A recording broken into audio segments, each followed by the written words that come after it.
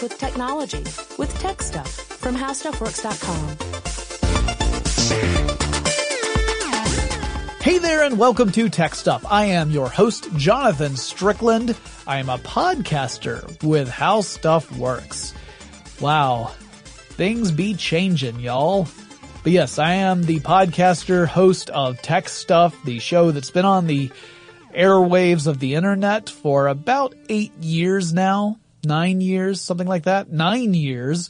And we cover all things technology. You know, the stuff that I love to chat about. Stuff what beeps, as my former co-host Chris Paulette used to say.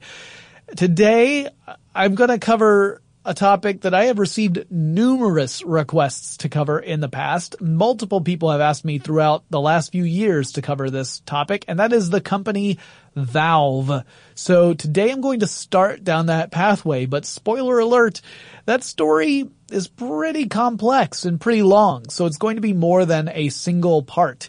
I will do at least 2 parts on this topic. I do not know exactly how long it's going to go because I've only done enough research for 1 part in full.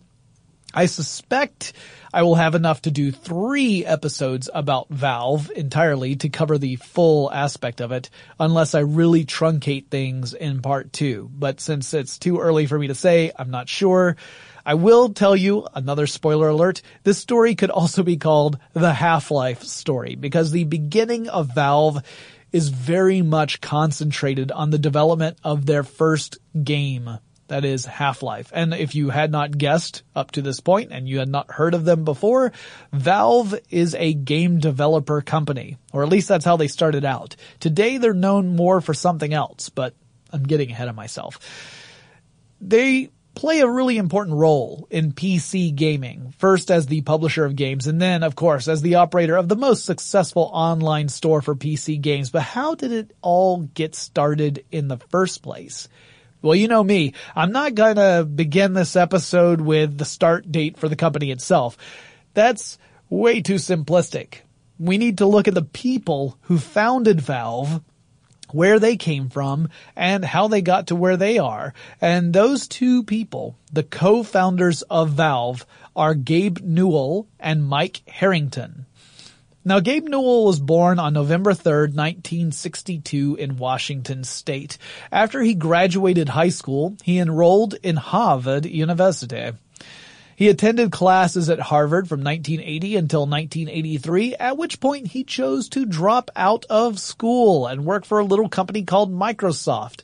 The dropping out of school motif becomes a popular one in this episode. That doesn't mean that kids, you should drop out of school if you want to become millionaires, because trust me, it doesn't work out that way for everyone. But in this case, it worked out pretty well. Well, he didn't just make the decision spontaneously to drop out of Harvard. What actually happened was he was visiting his brother, who worked for Microsoft out in Washington. And according to Newell himself, he was getting in trouble with Steve developers Ballmer for distracting his brother at work.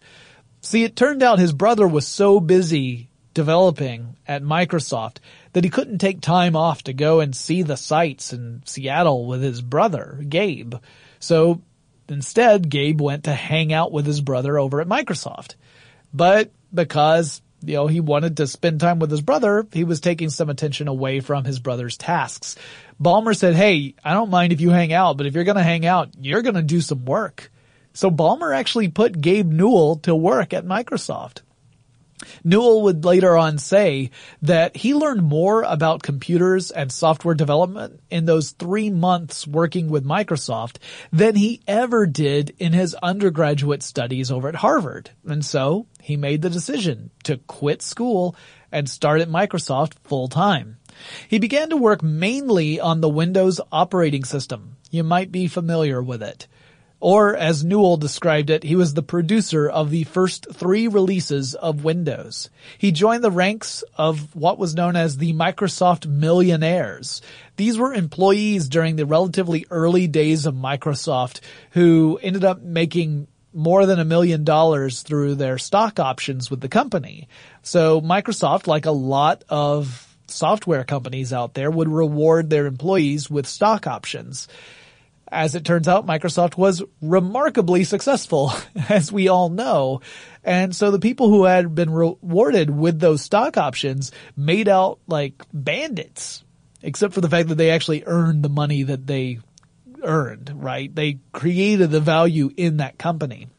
And so the company grew exponentially, and as a result, so did the value of those stock options. So people like Gabe Newell became millionaires, at least on paper. Well, Mike Harrington, the other co-founder of Valve, attended the University of Oregon before he too dropped out of school. Now, he went originally to go work for a company called Dynamix. That's Dynamix. This was a software company that created titles for PC games publisher Activision. So in the world of PC games, you typically have a couple of different entities. Sometimes they can be one and the same, but typically you will have game developers who actually make the games you play, and game publishers that take the games that other people have made and then publish them or get them out to consumers, put them out on the market. So in this case, Dynamix was a game developer and Mike Harrington was working for Dynamix. They would create games for Activision, which would then go on to publish them. Now this would be 1987 when he was working for Dynamix and he leaves that company to go and work for Microsoft. So he joins Microsoft in 87, whereas Newell had joined a couple of years earlier. At Microsoft, Harrington worked as a software developer and later a manager on a few big projects, including Windows NT and the infamous software bomb known as Microsoft Bob. His wife, Monica Harrington, was the communications manager for Microsoft Bob, although they were not married when Harrington first went to go work for Microsoft. They met at Microsoft. According to Monica Harrington, she was the one who was really interested in getting married. They started dating for a while. She wanted to marry him. He was not certain yet if that's what he wanted, and then they broke up. Then they decided to just kind of go on a date together. They weren't even really going out. They just spent the day together, and at the end of that day, Harrington decided that in fact he did want to marry Monica, and he proposed and she accepted, and I think that's a very sweet story.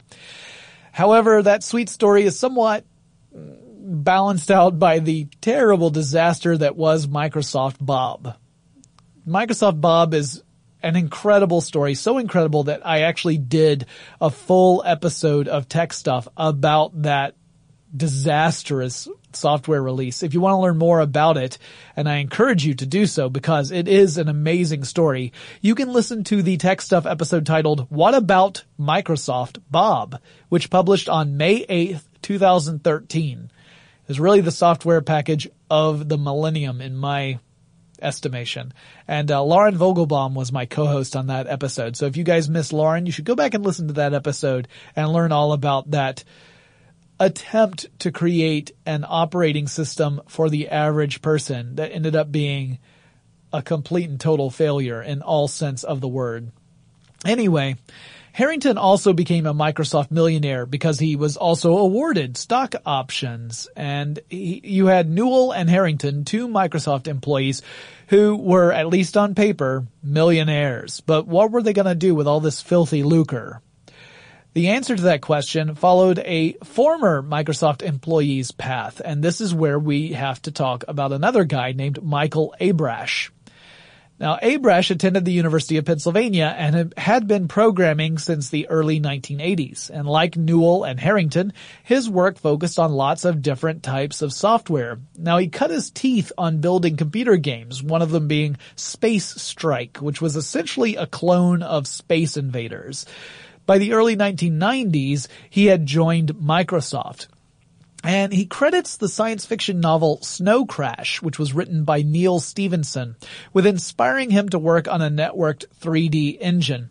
In the world of Snow Crash, there is a virtual reality kind of internet construct that characters can enter into, and they have avatars within this virtual world that they inhabit, and they can do all sorts of stuff in the virtual world as a result of that. And our main character, hero protagonist, which is a great name, is one of the early developers in this metaverse that is created in the world of Snow Crash. Now, we have Abrash who wants to create a 3D networked engine, and he's at Microsoft, and he tries to convince people at Microsoft that this is a project worth pursuing, but he doesn't get anywhere. No one really shows any interest in supporting such a project. It doesn't really align with Microsoft's plans at that point. So Abrash ended up having a meeting with John Carmack of id Software fame. This was in 1994. And Carmack and Abrash started talking about networked persistent internet game servers. And Carmack had already tried to lure Abrash away from Microsoft a couple of times in the past, but Abrash had always resisted this because Microsoft was a stable and lucrative gig. Those stock options were no joke. Abrash would be leaving a guaranteed job with security to go work for id Software, and he had never really been tempted to seriously consider it before, but with this conversation about these persistent game engines and the fact that that seemed to be a step toward what Abrash envisioned as the future of the internet, this future that was envisioned in Neal Stephenson's Snow Crash, Abrash felt the siren's call and decided to go join id Software, finally, after all those other failed attempts to lure him away. So he was eager to try and create this metaverse like the one in Stephenson's book, and he felt that Carmack's approach might be the right way to try this. His departure from Microsoft to work for a game studio would kind of serve as a sort of inspiration for Newell and Harrington. They would not consider leaving for another couple of years. So Abrash leaves in 1994. In 96, that's when Harrington and Newell started to consider doing something similar. Now, Abrash would later on become an important liaison and even later still an employee over at Valve Software, but that's getting ahead of the story a bit. Let's talk about Harrington and Newell's decision to strike out on their own and leave Microsoft behind. Harrington was actually the one to make the first move. As he would say later on in interviews, I like developing software, good working environments, and games. I put all together and decided that I couldn't just leave Microsoft and do nothing. But he also knew he couldn't just do this by himself, so he started to search around and see if there was any interest among his coworkers in striking out and trying to create a new company. But he wasn't meeting with a whole lot of enthusiasm. Most people were interested in just pursuing research projects, whether it was at Microsoft or striking out independently, but they didn't really want to develop software. They were wanting to kind of push the envelope in finding out what you can do with code, which is kind of cool, but it wasn't really what Harrington was interested in. There was one notable exception, Gabe Newell. Newell seemed interested in this concept of going out and creating a game company. Harrington and Newell decided that they would fund the company themselves. They would cash in their stock options and fund this whole formation of their new company out of pocket. And they called the company Valve. Here's a fun bit of trivia. They had other names that they were considering before they settled on Valve. The next in line, the second most popular of the contenders, was Hollow Box. So Valve could have been called Hollow Box had they gone a different way. Now the two had agreed already that they wanted their company name to be something cool, but not be reflective of some sort of macho, testosterone-driven bro version of gaming. They didn't want it to be, kick in the pants games or anything like that, or bite it nerd games. They didn't want something that had that sense to it. They wanted something a little less aggressive, I guess is the right word.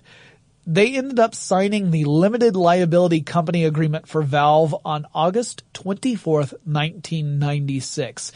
That was a really big day for Gabe Newell because it wasn't just the day that Valve Software was officially born, it was also his wedding day. He got married on that day, so he took some time out from his wedding day to sign the official papers to form this company. It was also a big day for Harrington as well. his wife Monica was a little leery about this Valve software venture. When she first heard that Harrington wanted to do this, she thought it was going to end up being some sort of modest little side project, that it was going to end up being a company run out of their garage, which wouldn't be unusual in Silicon Valley. If you've been listening to Tech Stuff, you know that in Silicon Valley, which granted isn't in Washington, it's in California, that it was a place where numerous companies got their start in garages. You had like Apple getting started in a garage, and HP, and lots of other ones. Microsoft too got started in a garage, although that was in Washington, not in California. But it turns out this was not what Newell and Harrington had in mind. Instead, they signed a 5-year lease on an office space in Kirkland, Washington. So this was real business here. And Monica Harrington was a little bit nervous about it. She wasn't sure that this was going to pan out to be a good economic decision. Fortunately, her worries were ultimately unfounded, although it wasn't exactly smooth sailing from the start. Now, the question then was, what sort of game should they develop? And it might seem unusual that a couple of people would leave a very lucrative job to go form a company and not already have a firm idea of where they wanted to go. But that's kind of what was happening with Valve in those early days. Now, they were both interested in the burgeoning world of 3D games, specifically first-person shooters. Keep in mind, in the mid-1990s, these were just starting to take off. Games like Wolfenstein 3D and Doom. They were really creating a whole new genre of games for the PC. So they wanted to create a first-person shooter in that vein. They wanted it to have sort of a science fiction horror motif. But rather than start completely from scratch, where they'd have to build everything from the ground up, they decided that they would take elements that already existed and then improve upon them. Because that would be easier than just building a game engine from the ground up. That's enormously complicated. And they honestly didn't have any experience in developing game engines on that level at this point. So they decided that they would take the work out of creating those underlying physics of the game off of their plates. And they were able to get in touch with Abrash.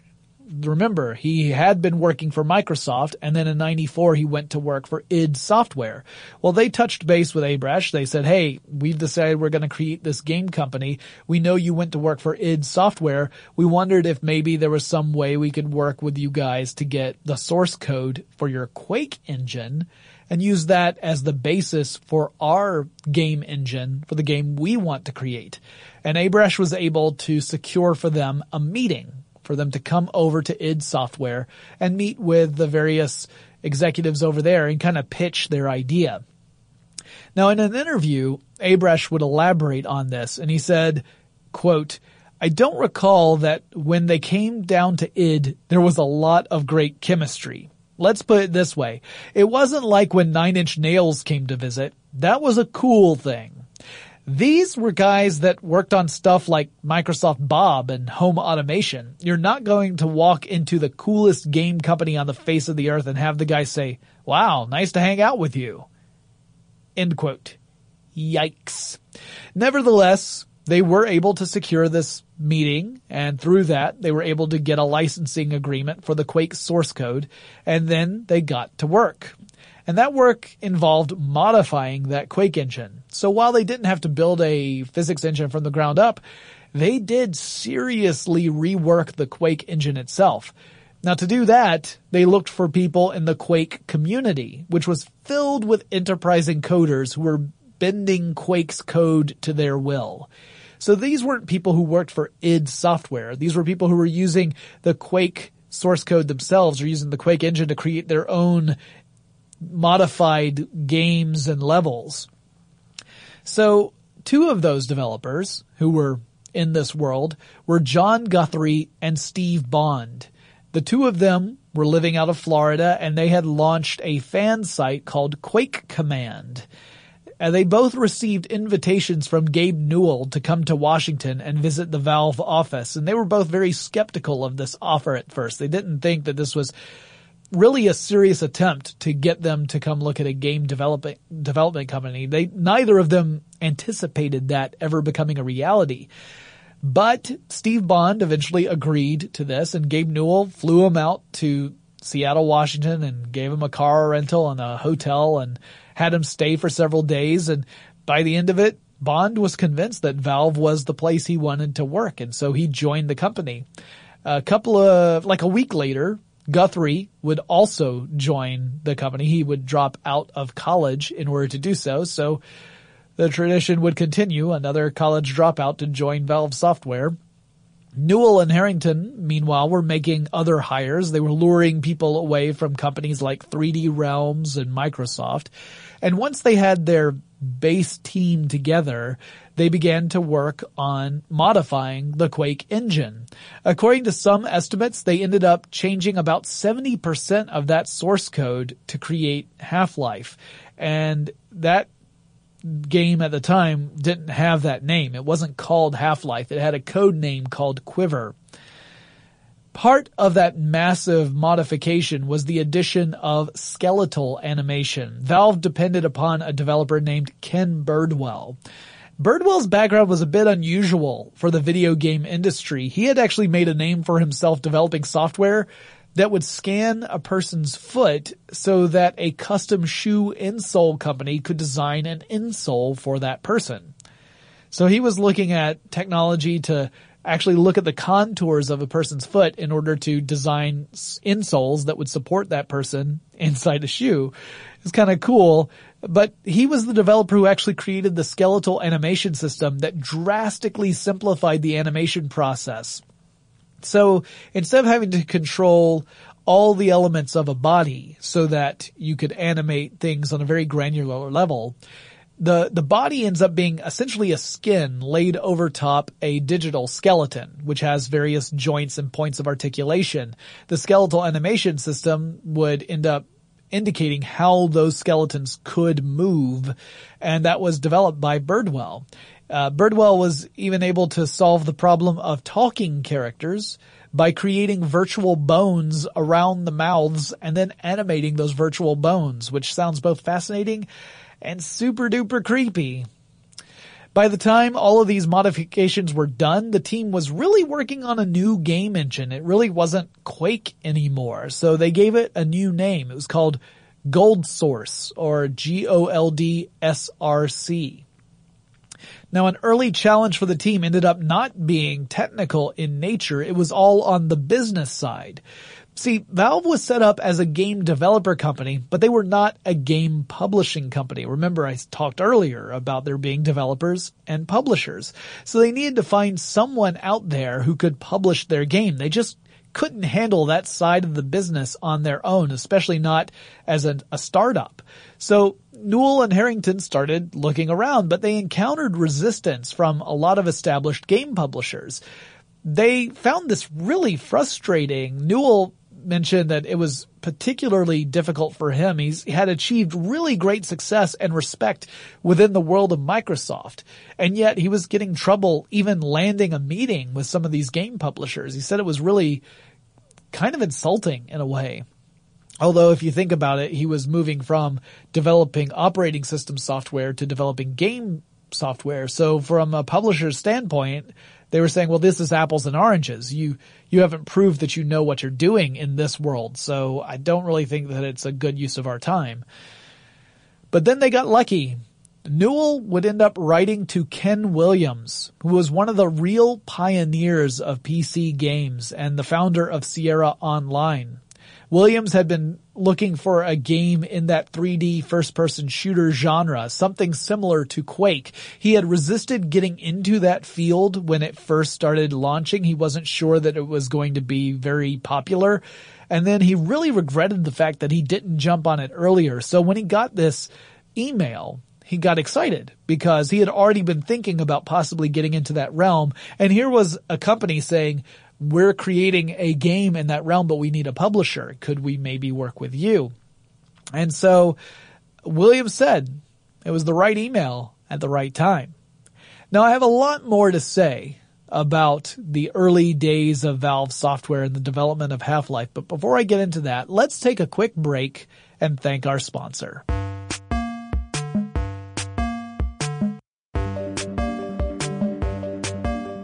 So Gabe Newell was given the chance to bring a team to Sierra Online and present Valve's pitch to Sierra and say, hey, will you publish our game? The day that they got the invite, or the day they were supposed to have the meeting, it snowed in Seattle. Now, this is not something that commonly happens in Seattle. Despite the fact that it's in the upper northwest, they actually don't get that much snow in the city itself. And as a result, the city kind of shut down. It's sort of the way Atlanta shuts down whenever we get snow, or more frequently when we get ice. So there was some issues here, but Newell was absolutely determined to make this meeting. So he and his team piled into a 4-wheel drive vehicle. They skidded their way across town, and they got to Sierra Online's headquarters, where there was all of one employee in the building. Fortunately, that one employee was Ken Williams, the guy who really mattered in the case of this particular conversation. So Newell would later on say that Ken Williams was sold on the pitch and shut the presentation down early before they could even deliver their big finish, like the big push to get Sierra Online support. That was a great sign. They landed the agreement. While Williams was instrumental in getting things moving, he actually would not stick around. He would end up leaving Sierra not long after this meeting took place. And Scott Lynch would then become the head of Sierra Studios, which would become the new incarnation of Sierra Online. I'll have to do a full episode about Sierra at some point, I'm sure, because they were very important in the early days of PC gaming. Also, the relationship between Sierra and Valve would not remain rosy forever, but that is something we'll really have to explore in a future episode on this topic, because it happens after this one ends. Spoiler alert. Well, it would be 2 years before this game, codenamed Quiver, would launch. So from 96 to 98, the game is in development, and that game would become one of the benchmarks for the first-person shooter genre, and it was, of course, called Half-Life. The thing that really set Half-Life apart from other first-person shooter games of the era was the fact that it was so dependent upon story. Now, in the 1990s, the first-person shooter games that were coming out were pretty light in the story department. Typically, the story was reduced to just a basic premise. So here's an example. In the first episode of Wolfenstein 3D, which had 3 episodes in the original game, you would play as a World War II American soldier who was trying to escape a fortress that was held by Nazis. That's it. That was the extent of the story. In Doom, you're a space marine who's fighting off demonic creatures in a futuristic setting, and that was pretty much the extent of the story in the first Doom game. Neither of those games had really much of a narrative attached to them. It was really just a setting, kind of a flavor, an atmosphere for you to play through, but there was no real story developing throughout the game. Newell and Harrington wanted to make Half-Life a completely different experience. Now, they weren't sure that their approach was going to work out. It wasn't a proven thing at all. No one had really done it. In fact, Newell would say in later interviews that he was more than a little anxious about putting so much focus on the story of Half-Life. I mean, keep in mind, the company Valve was being funded through Newell and Harrington's stock option sales. They have never accepted money from outside investors. It was always self-funded and always a private company. So Newell knew that the emphasis up to that point was just, how can I blow stuff up? He said, he would say that people were more concerned, how can I fire a rocket launcher faster in this first-person shooter game than I could in this other first-person shooter game? They weren't looking for story because no one had really done it yet. Newell knew that Half-Life would need to have all the cool gimmicks and weapons that the other first-person shooters had, but he also wanted there to be more to the game than just great level design and challenging enemies. They took inspiration from a Stephen King novella. It's called The Mist. It's coincidentally one of my favorite works by Stephen King, partly because when he writes in novella form, he has to be much more concise than he is as a novelist. So it's not as rambly as some of his other work. The story follows a father and son as they try to survive when an otherworldly mist appears to creep out from a secret military installation and envelop a small New England community. The founders of Valve liked that idea, this idea of a secret military research project where something goes terribly wrong, and that would be the core of their game's conflict. But neither Newell or Harrington had any experience in world building on that scale. They wanted to bring someone in who could really help guide the story and invent it along with their vision, and create a really realistic setting, a believable setting, if not realistic, at least believable, and populate that setting with interesting, complex characters. So they recruited Mark Laidlaw to join the team as the story developer and scriptwriter for Half-Life. Laidlaw was born in 1960 in Los Angeles, and like Harrington, he had attended the University of Oregon, quote, for a bit, end quote, according to his own website. He worked in administrative support and was writing fiction on the side in both short and long forms.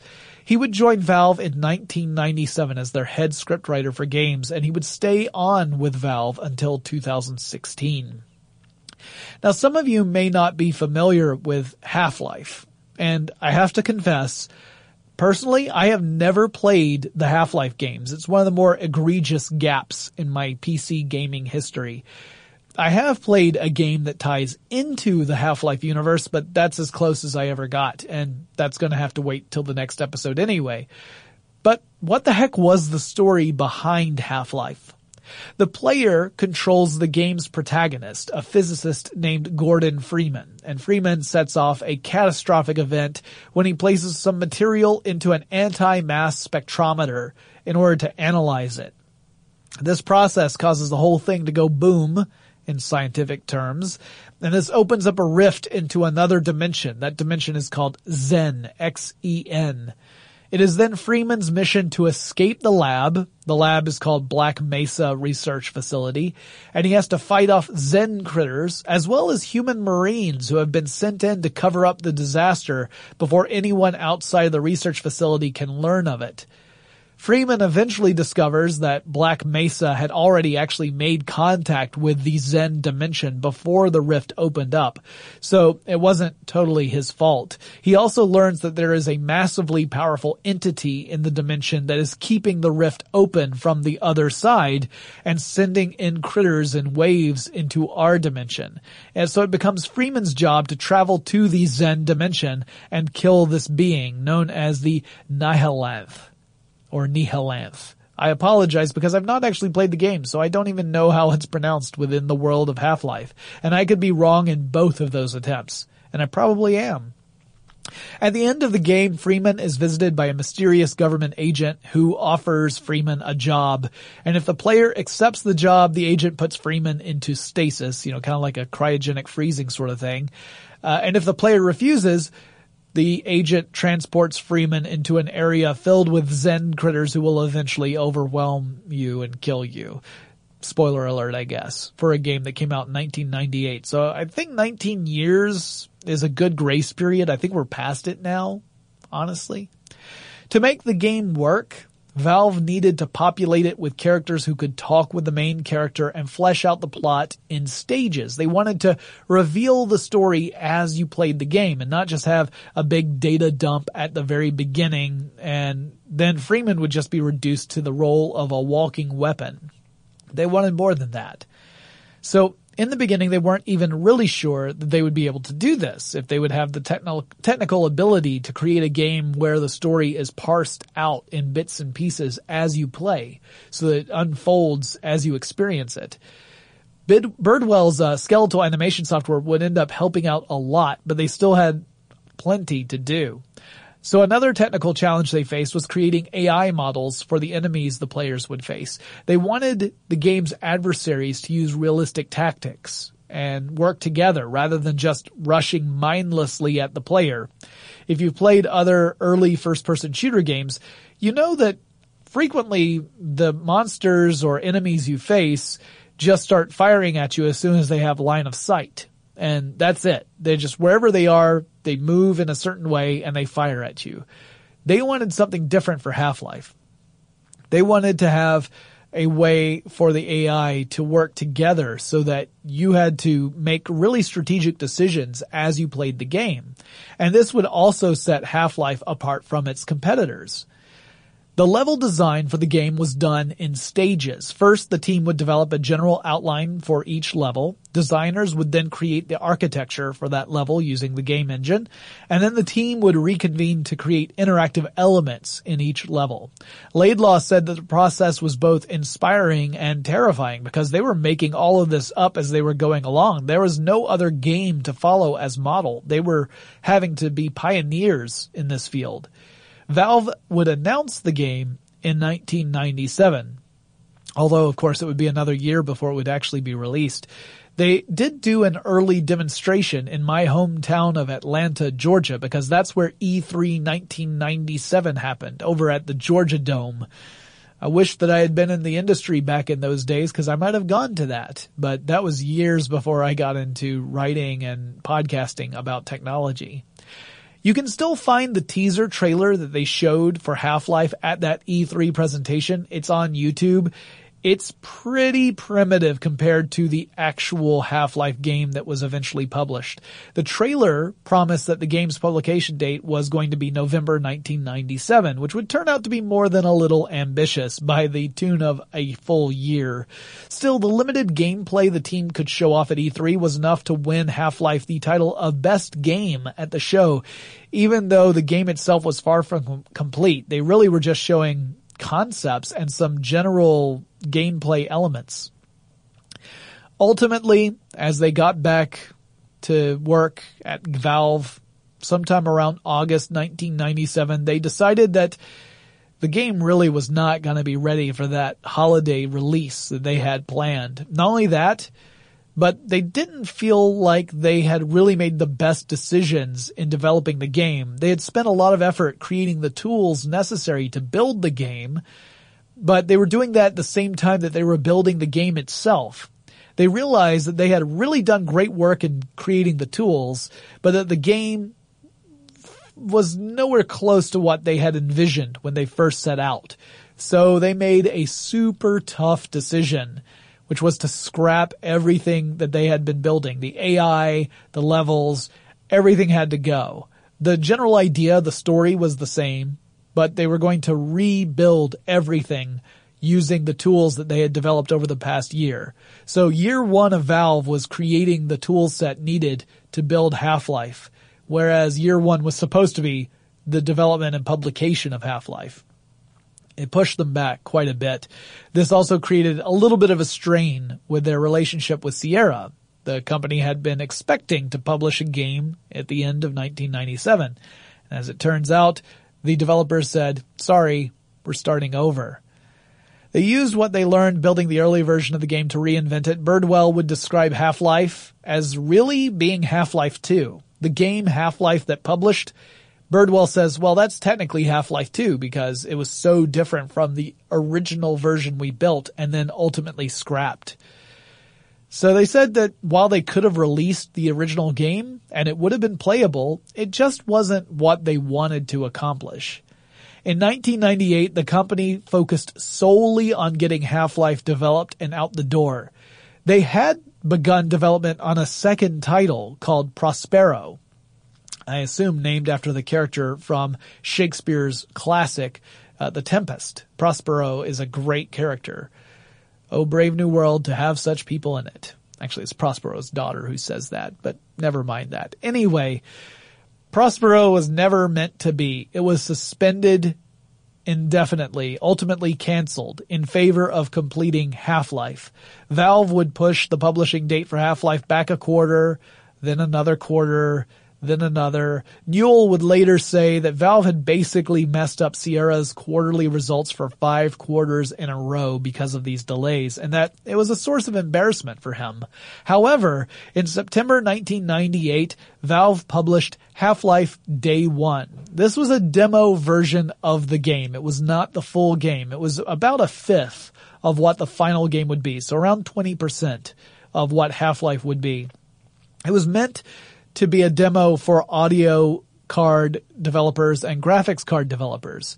And that was all it was meant to be. It was just supposed to be a within the industry. It wasn't meant to be released to the public.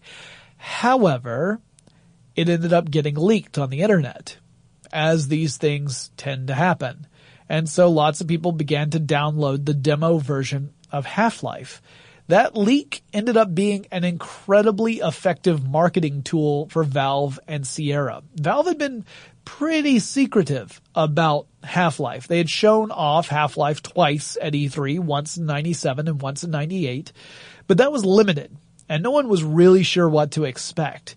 But this leaked demo suddenly impressed everybody. It impressed the people who pirated copies of it online, and it impressed people within the industry itself. In fact, peers in the gaming industry started to heap praise on Half-Life, including people who had previously dismissed Valve, saying that it was an upstart company that was never going to have anything to show for its efforts. It was just going to fizzle out before they ever had a chance to create an actual game. They came back and said, you know what? We were wrong. Half-Life is amazing. It was the closest thing to playing an interactive movie that had been developed up to that point, at least within the first-person shooter genre. And this was stuff that people who were working on developing competing first-person shooters were saying about Half-Life. Meanwhile, work behind the scenes was still going on. The last bits of coding fell to Harrington himself and his small team of programmers. They were seeking out bugs that were production-stopping bugs, stuff that could not ship with the game. This was back in the day where you needed to make sure you solved all those bug problems, or as many as you possibly could, before you shipped the game, because there wasn't really an easy way to develop updates and send them out. This was pre-patch days. These days when you buy a game, frequently there's a day zero patch where you buy the game, you install it on your machine, and then you spend the next 45 minutes downloading an update so that the game is actually playable. Well, in those days you couldn't really do that. So they had to make sure that any bugs that were showstoppers were worked out. And there was a bug that was sort of preventing multiplayer matches from launching reliably. So Harrington and his team had to figure this out. They eventually were able to track down the problem to a single line of code and fixed it. And it was a good thing too. It was an enormous relief. They were already 4 days behind when they were supposed to have launched the game. And Harrington and his team were under tremendous amounts of stress to locate and fix that bug. So they had definitely been feeling a lot of pressure. On November 7th, 1998, Half-Life shipped. It had most of the features the team wanted to include, but not all of them.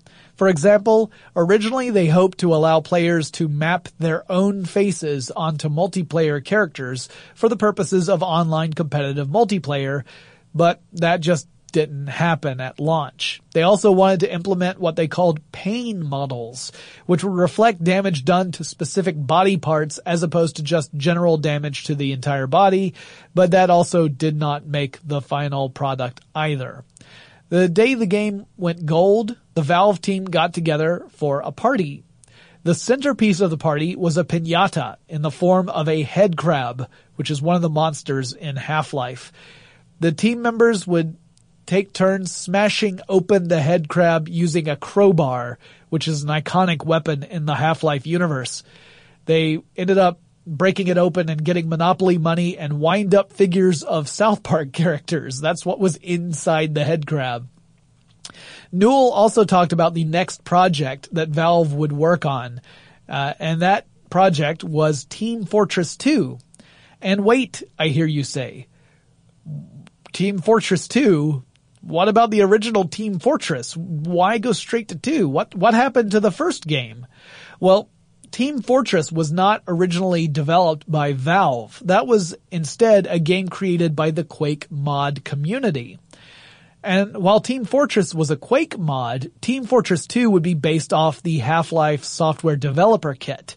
And it would also be one of several mods of Half-Life that would make a life of its own and take off in ways that Valve could not have anticipated. And it would also turn out that developing Team Fortress 2 would become a much more difficult task than Newell had anticipated. Much like Half-Life ended up being more difficult than they thought, Team Fortress 2 also took way more time than they expected. It actually took years longer than they anticipated. While they were working on Team Fortress 2, they were also creating a remake of Team Fortress itself, the Quake mod, this time called Team Fortress Classic, and this was based off the Gold Source engine that they had used for Half-Life. As for the game sales of Half-Life, those did really well. It became the 5th best-selling computer game in the United States in 1999.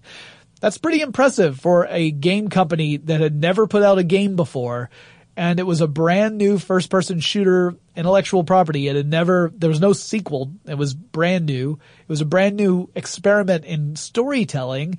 So there's a lot of new stuff going on here. So for it to become a bestseller right out of the gate was pretty phenomenal. That year it sold 445,123 copies. By today's standards, that's tiny, but keep in mind, this is in an era where PC gaming was a much smaller niche market. And it ended up bringing in about $16 million in revenues. So for the first time, the company was making real money and not just being funded out of pocket by Newell and Harrington. The game received critical acclaim as well, amassing dozens of Game of the Year awards in the process. Over the years, sales have increased with various ports and re-releases, so these days we're talking more than 9 million copies of the game have been sold in one format or another, which is a pretty impressive number by any stretch of the imagination. Now, I have more to say about these early days at Valve Software, but before I get into that, let's take another quick break and thank our sponsor.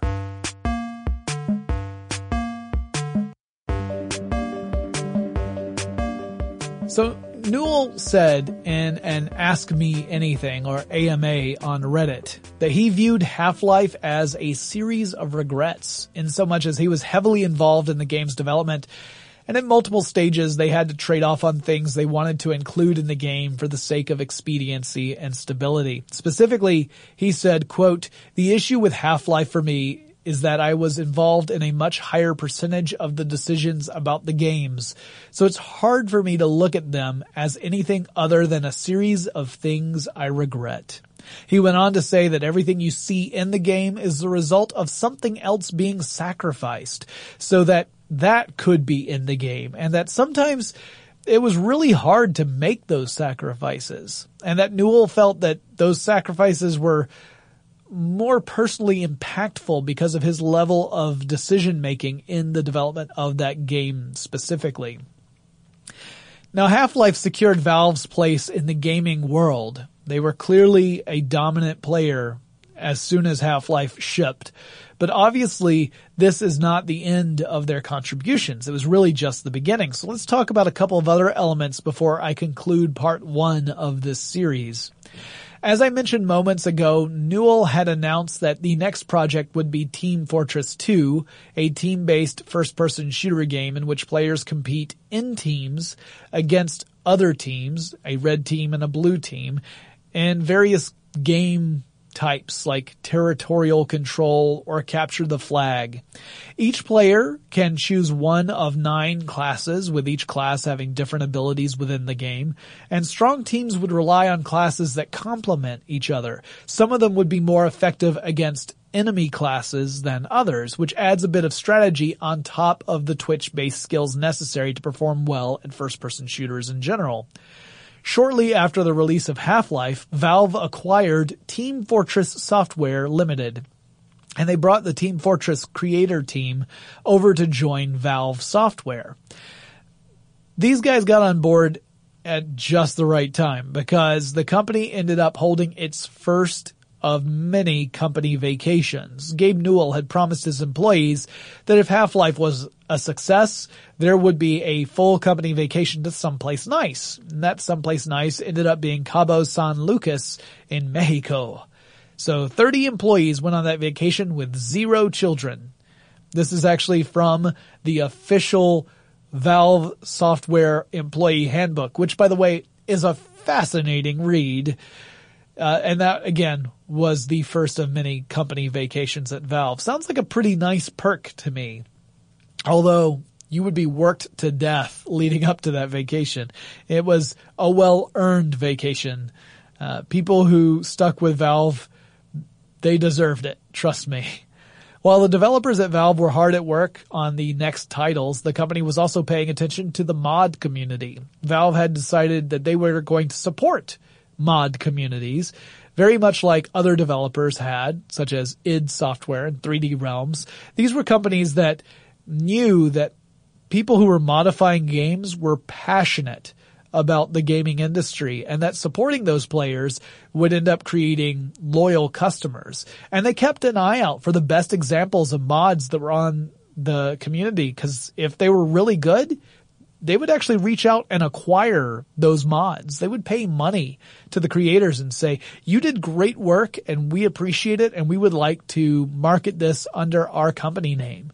And so we will purchase those rights from you, which is pretty cool. Assuming, of course, that the deals were all on the up and up. I have no reason to assume otherwise, by the way. In 1999, Valve released an expansion pack for Half-Life called Half-Life Opposing Force. Now, I'm not going to cover every single release that Valve created or all the different expansion packs, but this one I felt was particularly interesting.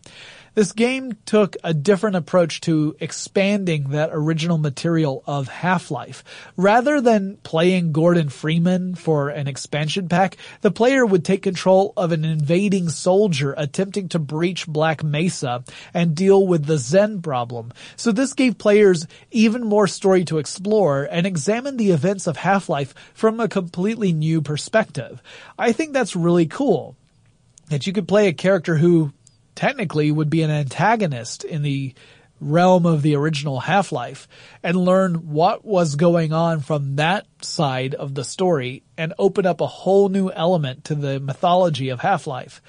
Again, very innovative compared to what a lot of the other first-person shooters were doing at the time. Having learned from their experiences with Half-Life and with the help of the original Team Fortress creators, Valve was able to release Team Fortress Classic near the end of 1999. Now, as I make these notes, I have the Steam charts up on my computer. So the Steam charts is kind of an ongoing analysis of the games that players are playing using the Steam platform. So today, 18 years after Team Fortress Classic debuted, there are on average about 57 people playing Team Fortress Classic online. Now, I know that 57 is a very small number, but it's also kind of incredible to think that a game that's nearly 2 decades old still has people playing it online to this very day. Also incredible is that Team Fortress 2 would be delayed until 2007. So remember, I was talking about 1999 here. Team Fortress 2, which Gabe Newell said was going to be the next big project out of Valve, would not come out till 2007. But more on that in the next episode of this series. I think a really good place to kind of conclude this episode is in the beginning of 2000. Because that's when Mike Harrington, the co-founder of the company, decided to step down from Valve Software. He dissolved his partnership with Gabe Newell, and this was not due to some sort of feud or problem between the co-founders. According to everybody, this was an amicable parting. A major reason contributing to Harrington's decision to leave Valve was that the company was clearly going to move ahead and start to develop a sequel to Half-Life.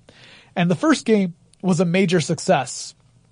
And Harrington was really proud of it. But he wasn't sure if he wanted to devote so much of his time and effort and energy into developing a sequel, particularly when developing a sequel comes with added pressure. You need to outperform your original title.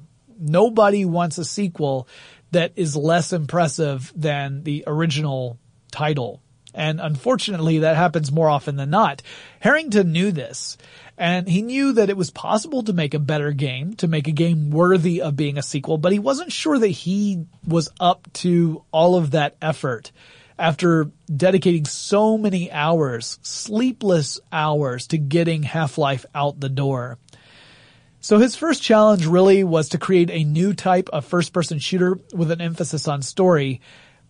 His new challenge would be to do that again, but more betterer, so to speak. And he just wasn't sure that he was capable of that, or if he really wanted to try. So he decided he would leave Valve and spend some time with his family.